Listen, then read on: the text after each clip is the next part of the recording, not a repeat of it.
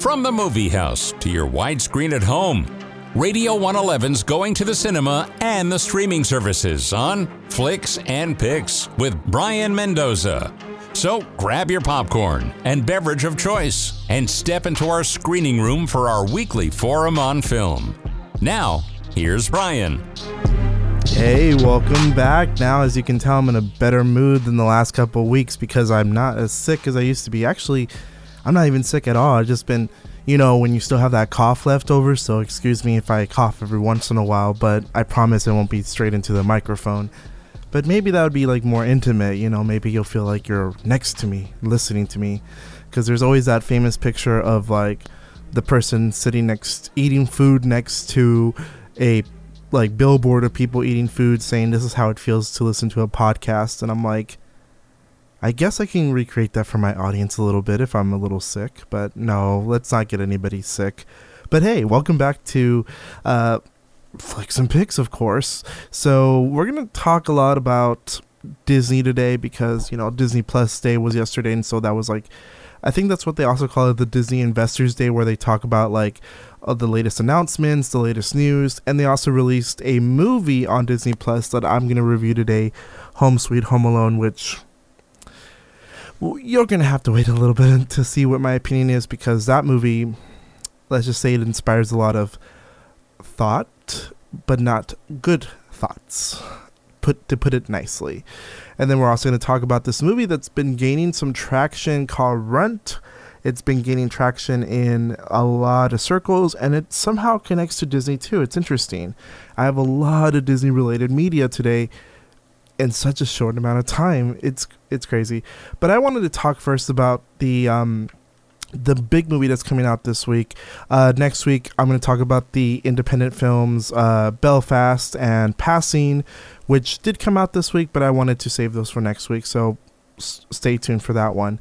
But Clifford the Big Red Dog came out this week, and I gotta say that it's one of those properties where I was not surprised they ever made a movie out of it. I was just surprised by how late they made it, because I always assumed that they would try to make this property earlier last decade, but I guess they made it now. But Clifford the Big Red Dog is one of those children's book series that always always resonated with me in terms of the fact that it is a good, decent, cute book series, but I don't necessarily think it's emotionally complex. Like, it's certainly not anywhere close to being as like in depth or as memorable or as like meaningful as like other famous like children's books, children's like picture books. Like, definitely not a Runaway Bunny, as I would say, because that one's actually a really meaningful one. And I would even say Goodnight Moon has some actual like literary prowess to it, more so than the original Clifford books. Not to undermine the Clifford books, because they're a cute series of books about a young girl named Emily Elizabeth and her relationship with her dog. And that's basically it. It's just a bunch of like vignettes. The books are basically vignettes of like various moments in this girl's life with her big red dog. Like, they go to Halloween together, they celebrate Christmas together, or they do stuff together. The first book is basically, this is my dog Clifford, and this was the various hijinks that we get into. And it was a cute children's book. It was nothing, I don't think it's anything, it's a memorable children's book series. So if you have never read it, I'd be a little surprised, because these books have been out since 1963, so I'd be a little surprised if you haven't read it. But you have encountered these books in some way or another. They are still memorable. Kids still read them, which is weird, because people like to pretend that there's this narrative that kids don't read anymore, but they do, and they read more than you. Believe it or not, there's actual statistics to back that up. But we'll leave that be. You can try to disprove me any day of the week, but not today. But the book series was written by Norman Birdwell, and he passed away not too far, more than a couple years ago, so he didn't get to see this movie. But he has seen, there have been adaptations of this book series. There has been a TV show on PBS, which I rewatched a couple episodes of, And I will say, it holds up pretty well. John Ritter does the voice of Clifford in that movie, in that series, and in the movie that they made of the series, which is another adaptation they made. And he does such good work as Clifford that it actually surprised me that he was able to escape into that role without having to be recognized. Because usually when they get celebrities to do voice acting, you can hear their voice. Not John Ritter. John Ritter genuinely escapes into the role of Clifford. He's that good. He's that good. So if you've never seen the original PBS series, I wouldn't be as surprised because it was made in the 2000s and it is specifically a children's television series. So it is very educational oriented. Almost. The kids learn lessons. They're valuable lessons, I guess. Some adults need to learn some of these lessons, to be honest with you. There's a whole episode on tolerance that I think some adults can benefit from, to be perfectly honest with you. But we'll leave it at that. But what about this new movie, you might say? What's the big deal about it? Now, Clifford the Big Red Dog, as a movie, well, I'll just tell you the plot real quick. It's basically Emily Elizabeth, this girl who's like a social outcast. She's poorer than her other friends at the academy that she goes to. She goes to this private school, and she's the poor scholarship girl. Excuse me. The poor scholarship girl who she tries to fit in, but she obviously can't fit in. So what happens is that she eventually finds Clifford at this animal rescue. She's being babysitted by her uncle, who is played by Jack Whitehall, and he is irresponsible. He's literally homeless, and he's basically like this punching bag for the movie. We'll get into that later, but he's basically an irresponsible person who has to take care of Emily, and so the two of them adopt. Well, he doesn't approve of it, but she somehow is able to adopt the dog, because the dog mysteriously shows up one evening in her bag after she encounters the dog at the John Cleese animal rescue, because John Cleese plays the animal rescue guy, and I swear to God, every trailer this movie has John Cleese saying he'll be your love will make him bigger, or something like that. The little girl asks,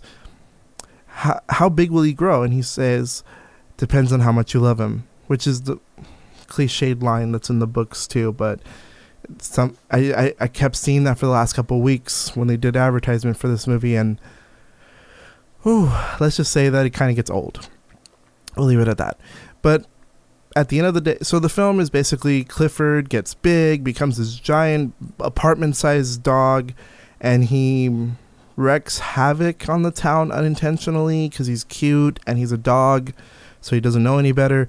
But then there's this evil, mad research scientist, I'm going to say, this mad millionaire who wants to use Clifford for his DNA to artificially grow vegetables and all that. He doesn't have good intentions, no matter what he's played by Tony Hale in the most Tony Hale performance he'll give this year, so I'll leave it at that. That's how the villain is. But overall, is Clifford any good? As I was trying to say earlier before I went into the summary, it's basically a movie written by three people. So it's written by three screenwriters, and I don't know who it is. Jay Sharek, David Run, and Blaze Hemingway. I don't know which one of these three is the one that cared, because the other two don't care. This movie has these jokes in it that are so out of place in a Clifford narrative. Like, if you've read the Clifford books, they don't make these types of jokes. Nor do they make these jokes in the TV series for literal children. Now, this movie is like more of a family-oriented movie, but they have scenes where like Clifford pees on because he's a giant dog, so he pees on a tree, and it splashes on Jack Whitehall's character, and Jack Whitehall's character gets like dragged all over the place, like all this slapstick that's really not funny and just genuinely not amusing. So like for me, I feel like there's all this humor in there that doesn't fit the character of Clifford, especially considering how innocent and sweet he is. It doesn't really fit the film when you have him pee on a tree and it splashes all over the place, because that's never been what Clifford was about. And also, in my opinion, it just wasn't funny. Like, imagine a joke. See the trailer for this movie. Imagine a joke for it. It's going to be in the movie. Every predictable joke they have, like Jack Whiteheart's characters eating a bunch of burgers and someone saying, he's eating like an animal. And everyone's like, well, Clifford is an animal. And then the joke is that it's the Jack Whitehall character eating like an animal. And every predictable joke, like it's literally Alvin and the Chipmunks, because Jack Whitehall is literally playing the character from Alvin and the Chipmunks, the dad. And I gotta say, it ain't great. Like, it's not a great performance by Jack Whitehall, especially considering that this is like the second time I've seen him in a movie where he gets the stuffing beat out of him, and it's not funny. Like, I don't know why he keeps... I gotta talk to his agent, because he needs to be in better movies, because he is talented. He is a talented actor. I just don't understand why he keeps doing these types of movies where his character has to mug for the camera for hours.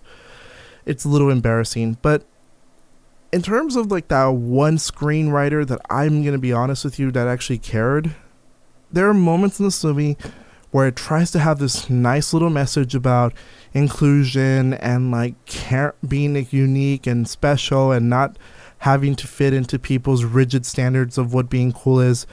Because Clifford is ideally a story about that it is about a dog who doesn't care about how big he is, that he's just happy.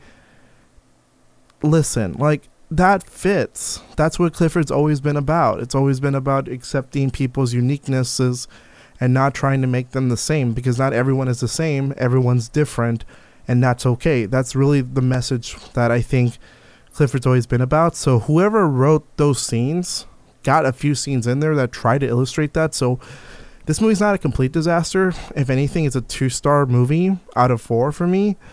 It's not a complete disaster. Like, I think that there are moments in this movie where the actors really do sell it, and the Clifford animation is not perfect, but it is a cute dog.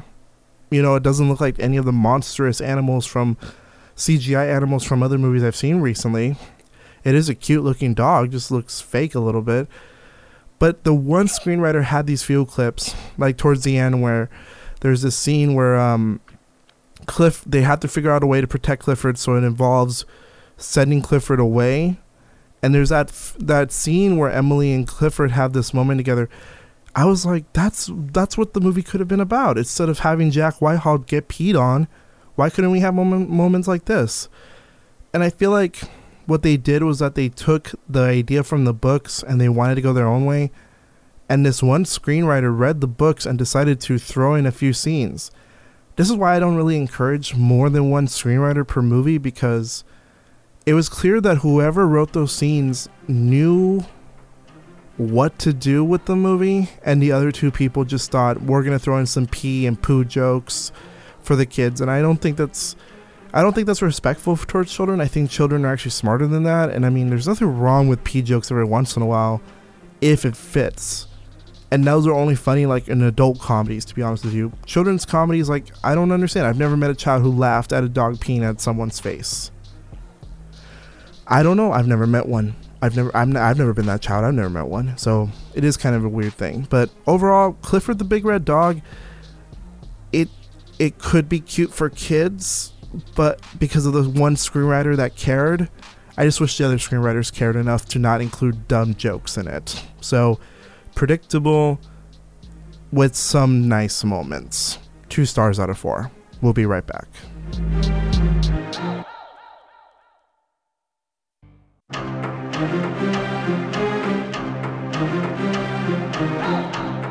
He's been touched by an angel or two. You know, Roger Ebert, Gene Siskel, maybe even Gene Shalit. Here is Brian Mendoza talking cinema on Radio 111's Flicks and Picks.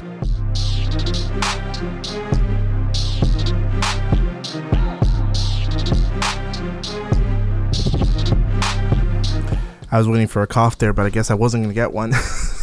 You know, sometimes they say never be self-aware about your flaws on the air, but, you know, I like to be honest with my audience. I really do. So we're going to talk a little bit about some of the Disney Plus news that came out. So there's some news that recently came out because it was Disney Plus Day. So essentially it's like another way of saying that it's another Disney Investors Day where they give out big announcements. And so we're going to talk a little bit about a few of them on this segment because it's a short one, so why not? So X-Men 1997, the original animated series from, well, Fox back in the day, Fox Kids,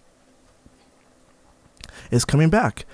That series is coming back in 2 years. It's going to be called X-Men 97, and it looks promising from what I've seen. I think I saw a photo where they showed some of the updated like images for some of the characters. I'm not surprised that they're bringing back the X-Men animated series because it was a good animated series. If you've never seen it, there was a 1997 animated series that was an X-Men that was based on the X-Men comics, and it was really popular because it managed to be not only faithful from a aesthetic point of view, but also be genuinely a faithful comic in just every way possible. It was a good series. It was great. It certainly has some issues. Like, I think looking back at it, maybe some of the women on the show needed to be written better in hindsight, because we can do better now, hopefully. But they got some new writers mixed in with old writers, which I'm really happy about, because I feel like a lot of times, a lot of shows that are coming back, like Animaniacs, they certainly rely too much on new writers that it doesn't feel the same. And it doesn't feel unique enough to get out of it. So I'm glad that there's a mix here, that it can feel consistent, but it doesn't feel exactly the same, and it doesn't feel like any worse than that. So I'm excited about that one. So they showed previews for Moon Knight, which looked cool. She-Hulk, which was interesting because like some people call it like Netflix Marvel, and it kind of does look a little bit like the Daredevil series, so I can kind of see it. And they also showed clips from like Hocus Pocus. Well, they showed a picture. They look great. And then Predator 5 is coming out with a movie called Prey, which I'm a little surprised about because it looks fine. It looks fine. I don't know. These Predator movies have never really been exceptionally great. Maybe the first one's been pretty good, but I never thought they were exceptional. But I'll leave it at that. But overall, they showed some new logos, and they also announced that Cheaper by the Dozen's getting another reboot, which is coming out in a few months, which, really? We got a reboot for Cheaper by the Dozen? Like, that's a little surprising because I don't know. I guess it's one of those movies where they can reboot it every once in a while, and that'd be fine. It's like The Parent Trap. You can reboot that every other decade. It's fine. I just don't really like the fact that, like, these reboots are coming out for movies that weren't that old. Like 20 years is not, I guess it is that old. Huh. Okay, well maybe it's not so unreasonable, but I mean, like, come on now. Like, maybe wait 30, 40 years for a movie to be rebooted. But overall, like, the MCU movies they looked, the Marvel stuff, like Miss Marvel, it looks fine. They all look good. I just want to see more, so I'm not super surprised. The Star Wars stuff was fine too. They just didn't release enough of it. And overall, Disney Plus had a lot of news and a lot of things. It surprised me how much material's on Disney Plus because they have a lot of, it seems instead of going direct to DVD for their sequels, that a lot of times they're going direct to Disney Plus for their sequels, which I don't know how I feel. I feel like Hocus Pocus 2 could have easily been a theatrical release. Same with like the Disenchanted movie, which is an enchanted sequel. Like, why aren't those, re-released? Released in theaters, So I'm kind of surprised that even though those two movies, gained some traction in home video compared to their like original theatrical release, I don't think it's impossible to. I think Disney Plus should borrow a little bit from the Netflix model, which is that they put them out on both services. That they put some films out on streaming, but they also put some films theatrically. Like, I think it would make sense, like how sometimes Netflix puts out a movie in theaters to get that Oscar buzz. But I don't know. I'm just surprised by the fact that, like, I'm not surprised that Disney wants to put out these like readily available, readily made, like really quick films on Disney Plus to get more content for the service. But I also feel like some of these movies that are sequels to theatrical release movies should have some benefit of going to the theaters. I don't know. I have some concerns about that, but that's just really me. But overall, it's fine. Like, the announcements were fine itself. Like, I don't know if anybody really wanted to hear what I said about it, but no, I bet somebody does. But the fact is that it's fine. The announcements are fine, but I wish there was more enthusiasm for theatrical releases for movies, because I would love to have seen some of these movies in theaters, considering how good they were. Like, Luca came out this year on Disney Plus, and that should have been in theaters, quite frankly. So, I hope Disney, puts a lot of these great considers putting them on a asynchronized screening, where some of them are in theaters and some of them are online, day and date release, basically. Would love to see that. But hey, we're going to talk about one of the films that came out yesterday on Disney Plus Day, Home Sweet Home Alone, and you'll see what I have to say about it. Stay tuned.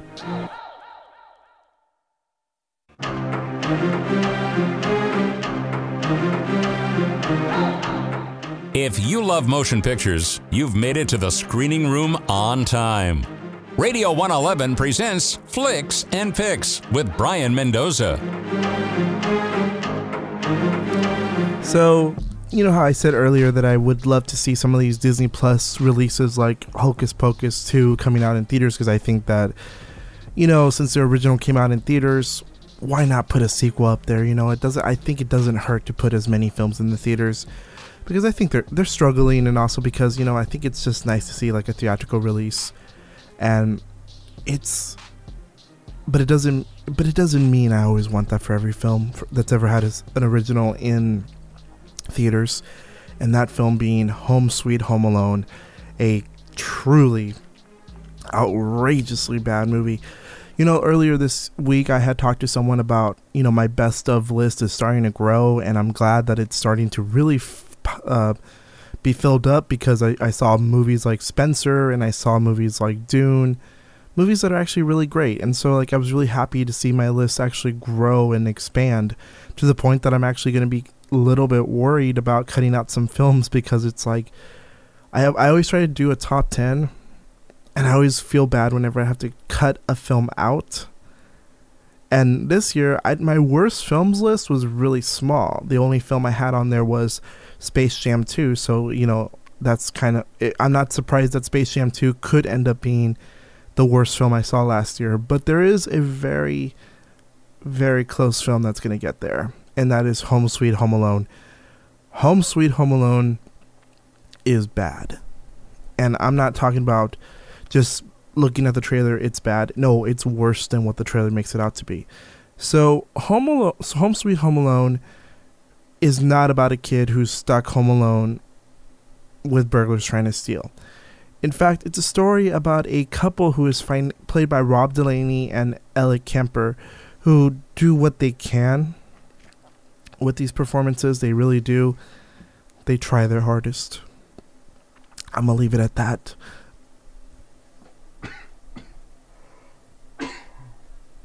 Sorry. I was going to say that they try. They really do try. So, what... Okay, so I'm a little disappointed with this movie, because in general, they had an idea. It's not a great idea, but they had an idea. So the film itself follows the lives of this one couple who is about to lose their home. They're financially struggling. They struggle so much financially, that because one of them is a teacher and the other one's lost their job. So, relatable stories. Relatable, because there are teachers out there who really do struggle to pay the bills, and there are people out there who really aren't able to find a job during the pandemic. Interesting. And you might be saying, doesn't sound so bad. It doesn't. Not so far. So basically, they have this open house, and this little boy who is the little boy in the poster, the little boy with glasses, played by Archie Yates, he shows up, takes something from them, and now and now it's something valuable, so valuable that it could actually save their home and actually be able to maintain their lives for a while. It's that valuable. So the couple decides to go back to this kid's house when he's home alone, hence the title, and steal the toy back. Oh, okay. So you might be saying it doesn't sound as bad. That doesn't sound so bad. It sounds cliched. How do I put it this way? I don't think it's funny when your comedy takes good people and punishes them. So if you've seen the original film, you know what happens to the burglars, right? They all go through these traps and they get hurt, they get burned alive, they get hit in the balls, they get the shit beat out of them, right? And I apologize for the language, but they get the living shit beat out of them. And that's always been partially, not the whole thing, partially part of the popularity of why Home Alone is so just why is Home Alone so popular, because of those scenes too. But people forget the original Home Alone was also like this really moving, very emotionally gripping movie about a little boy who's starting to grow up and having a hard time like appreciating his own family life and all that. It's also this beautiful movie about appreciating and loving the people you're with, you know. And this new movie tries to hammer that message in, but I don't believe it. I don't believe it for 1 second when this movie does it. But one of the big parts of the comedy of the original is that the wet bandits, played by Joe Pesci and Daniel Stern, they're bad people. They're genuinely terrible, awful people who want to kill Macaulay Culkin's Kevin in the original film. And so the reason why you laugh so much at their suffering is because they are bad people and you want to see them suffer. That's the one rule of comedy. You introduce a villain. This is a very important rule. You introduce a villain, you make him unlikable, you don't get him to be likable, and you beat him up, and you get in his vengeance. You make him come up, get his comeuppance. You know, there are ways of doing this funny. That's why when you watch jokes, the joke is funnier when you punch up. So let's say you have somebody who's a murderer trying to kill you. It's funnier when you're trying to stop the murderer with weapons and traps than it is to see a movie where the murderer is beating the crap out of the victim. It's not that funny, you know. It's not that funny. So I want you to imagine Home Alone, Sweet Home Alone. So it is a movie in which a couple is financially struggling and they're having a really hard time making ends meet, and they're really starving, and they're really having a hard time because of the difficulties of their family life. They might lose their home. They, quite frankly, are stressed out. There are these moments where the film really does illustrate how stressful the holidays are for some people, that some people, financially speaking, feel so stressed during the holidays. That's pretty honest. I appreciate that movie. I do. I think that's a valuable thing to do. But really, you're going to have me watch this movie where I root for these two characters partially because the movie's not that good. Again, it's not that good. There's some really cringy, unfunny comedy, but the movie did successfully create two likable characters that I want to succeed, but then it fails by making this little boy out to be this horrible, evil kid. And this film has these scenes where it tries to recreate the original Home Alone with the little kid and tries to do this thing where it tries to focus on both of them. First of all, the film can't focus on the little kid for nothing. Like, the little kid, why is the film giving me nothing with the kid? I don't know anything. I don't care about him. He's a terrible person. Like, he's a really bratty, horrible kid. So imagine these two people who are financially struggling. They're poor. They really can't do anything about their financial situation. And then they get the shit beat out of them by a little boy who's rich. So imagine that. Not only is it, the optics are bad, just the fact that we are watching a movie about two people who are about to lose their home getting beat up by someone in their mansion. That's not even funny. Like, that looks bad, not only from a film standpoint or a comedy standpoint, but from like a social standpoint. Like, this is like, I would even say this movie is anti-poor. That's how bad it is. Like, I don't even want to be mad at it because it's an incompetent movie. The other Home Alone movies, the third, fourth, and fifth movie, they're incompetent movies. I would even say the second one kind of is. But this one's especially bad because of the fact that it has this anti-poor mindset. Like, it really doesn't like the poor. I don't understand who would find this funny. Like, do you think beating up poor people is funny? Like, do you laugh at that? Because you're a psychopath if you do. And this movie certainly was made for that audience. Like, I can't imagine someone literally sitting there saying, I'm going to laugh at poor people's struggles and watch them get beat up by a little kid who's rich. Really? It makes me mad watching this movie because it was just like, that's not funny. Like, it's not funny to do that, especially considering that, like, I think it's not only bad optics during this time, but it's also like bad optics for a Christmas movie. Because, like, imagine watching a remix of A Christmas Carol and Ebenezer Scrooge is not the one that needs to learn a lesson. The one that needs to learn a lesson is Bob Cratchit. That, whoa, why can't you just work for a non-living wage, Bob Cratchit? See? It's not that funny. See? It's not funny to begin with, but it's like, see? It's not, that wouldn't be compelling. So why would it be compelling for me to watch poor, nice people get beat up by a kid on Home Alone? Because again, and I hate to repeat myself, Home Alone was never just about beating up people, but if there was going to be scenes of beating up people, they were funny because the bandits were bad people who were literally murderers. They would actually kill people. See, that's why it was funny when you saw it the first time back in 1990.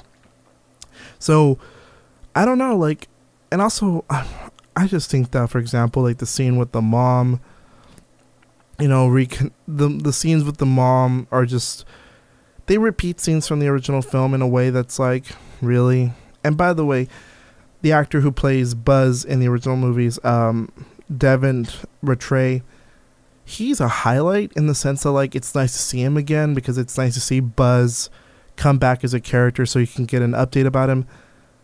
But I don't know. I don't know how to put this, but I don't think Home Alone can really... I don't want to see any more of these movies. I don't. I've tried to see the third and fourth and fifth movie. I couldn't sit through them because I just didn't think they were good. This sixth one, I sat through it because A, I had to review it, but second, it just wasn't...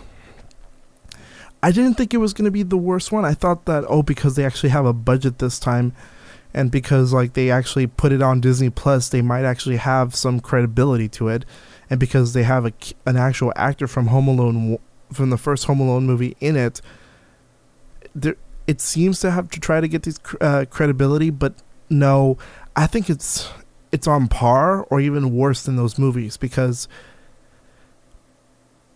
of the fact that it's just so anti-poor and terrible. And, like, I also think that in general it's just not funny, and I also think that, like, Home Alone is not a premise that needs to be more than one movie. So if you want to see a Home Alone movie this year, skip this one. This one is bad. It's not funny. It's cringy. It literally makes me cringe watching this humor.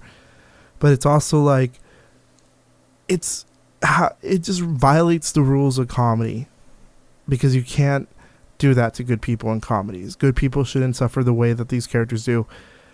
And I feel tempted to spoil the movie because it's that bad, but I'm not going to because I know somebody out there is going to want to watch this movie. This is what I'm going to say to that person. You know, if you want to watch this movie, the trailer looked appealing, you probably would like this movie. And look, the idea of it, which is changing the narrative from making the bandits the villains to making them sort of like the heroes, could work if they were able to outwit the bratty kid. But this is a movie that tries to make the kid and the bandits out to be sympathetic characters, but what it does is that it actually makes the kid far more unsympathetic because actively speaking, I want to hate this kid more because the movie is trying to make me like him. No, I want to hate him more. It's actually working the opposite effect. So Home Sweet Home Alone, terrible, optically terrible, not funny. Kid Archie Yates tries his best, but no, thank you. Please bring back Macaulay Culkin. In fact, this is how it is. This is again another nail in the coffin, and I'm serious. Please close the coffin. This franchise needs to die already. No more Home Alone movies. No more. We don't need any more. I'm done. And quite frankly, Rob Delaney and Ellie Kemper, they need better roles. So, you know, next year, if you're going to have a Christmas movie, Delaney and Kemper, give them good roles next time, please. So this movie gets 1 star out of me, and I don't regret it because I hated it.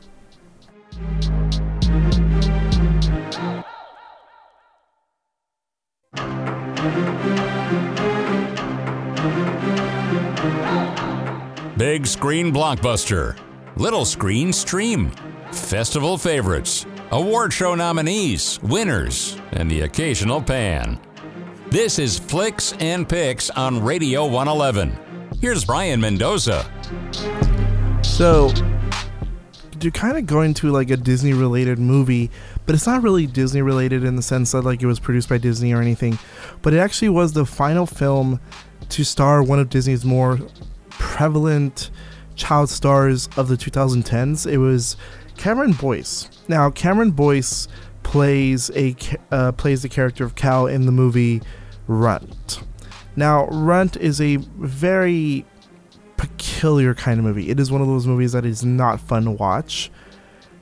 And I'm not sure if I'm saying that in the way that you might think I'm saying it. Like, it's certainly not Home Sweet Home Alone, like I reviewed last segment where I said it wasn't fun because it was just unpleasant to watch. Like, I don't want to see this. This is a dramatic thriller about a young boy who, you know, he has a bright future ahead of him, but he is poor. He's poor. His mother is not always home to take care of him, so he has to kind of live on his own in a way. So Cal, he has a hard time with bullies at school. These bullies at school take advantage of him because he's really smart, and so they try to cheat off of his homework. They try really hard to just make his life a living hell, to the point that like there's even this scene where Cal basically the idea is that Cal has such a hard time with these bullies that they get into like a minor fight, and then one of the bullies really goes after him for it. It's actually like a really, I don't want to spoil that scene, even though that scene, everyone, if you've heard of this movie, you know what scene I'm talking about, because it's the scene that most people are avoiding this movie for. There is surprisingly a lot of Cameron Boyce fans who are Disney fans don't want to see this movie because of the fact that it's a pretty hard movie to watch, because it's a movie about a kid basically losing his innocence and losing his moral compass as he gets bullied and tormented and he continues to suffer throughout the whole hour-and-a-half narrative of this movie. This is a movie that's an hour and a half, and it's not fun because the whole time you feel sorry for this kid. And Cameron Boyce does a really good job playing this really likable character. He has a very likable face.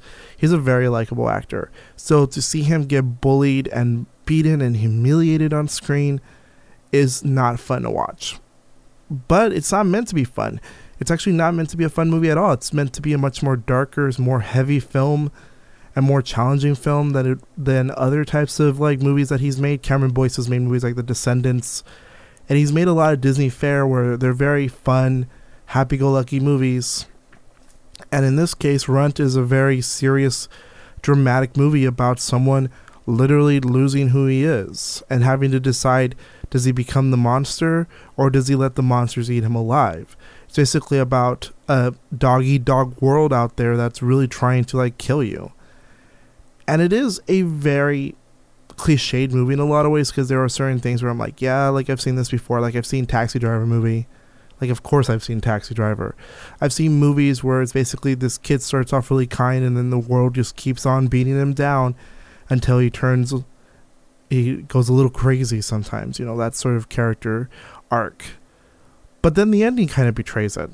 I was watching this movie, and the ending seems to be building up to one type of conclusion. If there is one thing that's really wrong with this movie, and I'm going to say it early on, the ending. I think the ending's kind of weak, and it kind of is a little too celebratory, and I'm not a big fan of that. I'll leave it at that. But the rest of the movie is pretty good. I think it's well made. I think that it's well directed by William Coakley. Cameron Boyce, you know, if there's one person that's carrying this movie, it's him. He is doing amazing. Cameron Boyce is a young, you know, he plays this young man really brilliantly. There's a fire in his performance. Like, you really do feel sorry for him, but you also can see him go from being this like really innocent, not innocent entirely, but also like well-intentioned, nice kid to becoming like more and more unstable as this movie goes along. And it's very subtle. It's not like suddenly he snaps. It's very subtle build up to it. So when you see the ending, it's like, gee, like this is great because it built up to this. But then the ending itself is a little too celebratory of some of the actions. Like, let's just say the film has Cal do terrible things in the movie, and the film sort of celebrates these actions in a way that's very uncritical. And I feel like the movie wasn't building up to that. I don't really think the film is one of those types of revenge movies. I think it's one of those, like, let me put it this way. It doesn't go far enough, in my opinion. And even if it doesn't want to go far enough, it doesn't examine itself enough. I'll leave it at that.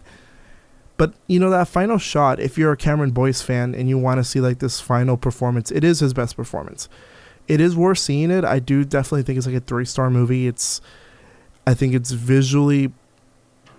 It's a good-looking movie. It's visually nice to look at. The pacing is slow, but it builds up, and it's emotionally investing. And Cameron Boyce gives like his best performance. It's a great performance from a talent that sadly passed away, because he passed away in 2019 from epilepsy. It's such a shame because it really showed that he could actually be able to do these types of roles, and it's really a shame. So far, Runt is available on PVOD, so you can rent it for about $4. That's my one recommendation for the week. It's a good movie. Ending's a little disappointing, but it is the best film I've seen this week. So next week, we're going to talk about Belfast, and we're going to talk about Ghostbusters Afterlife and Passing. So stay tuned for next week here on Flicks and Picks.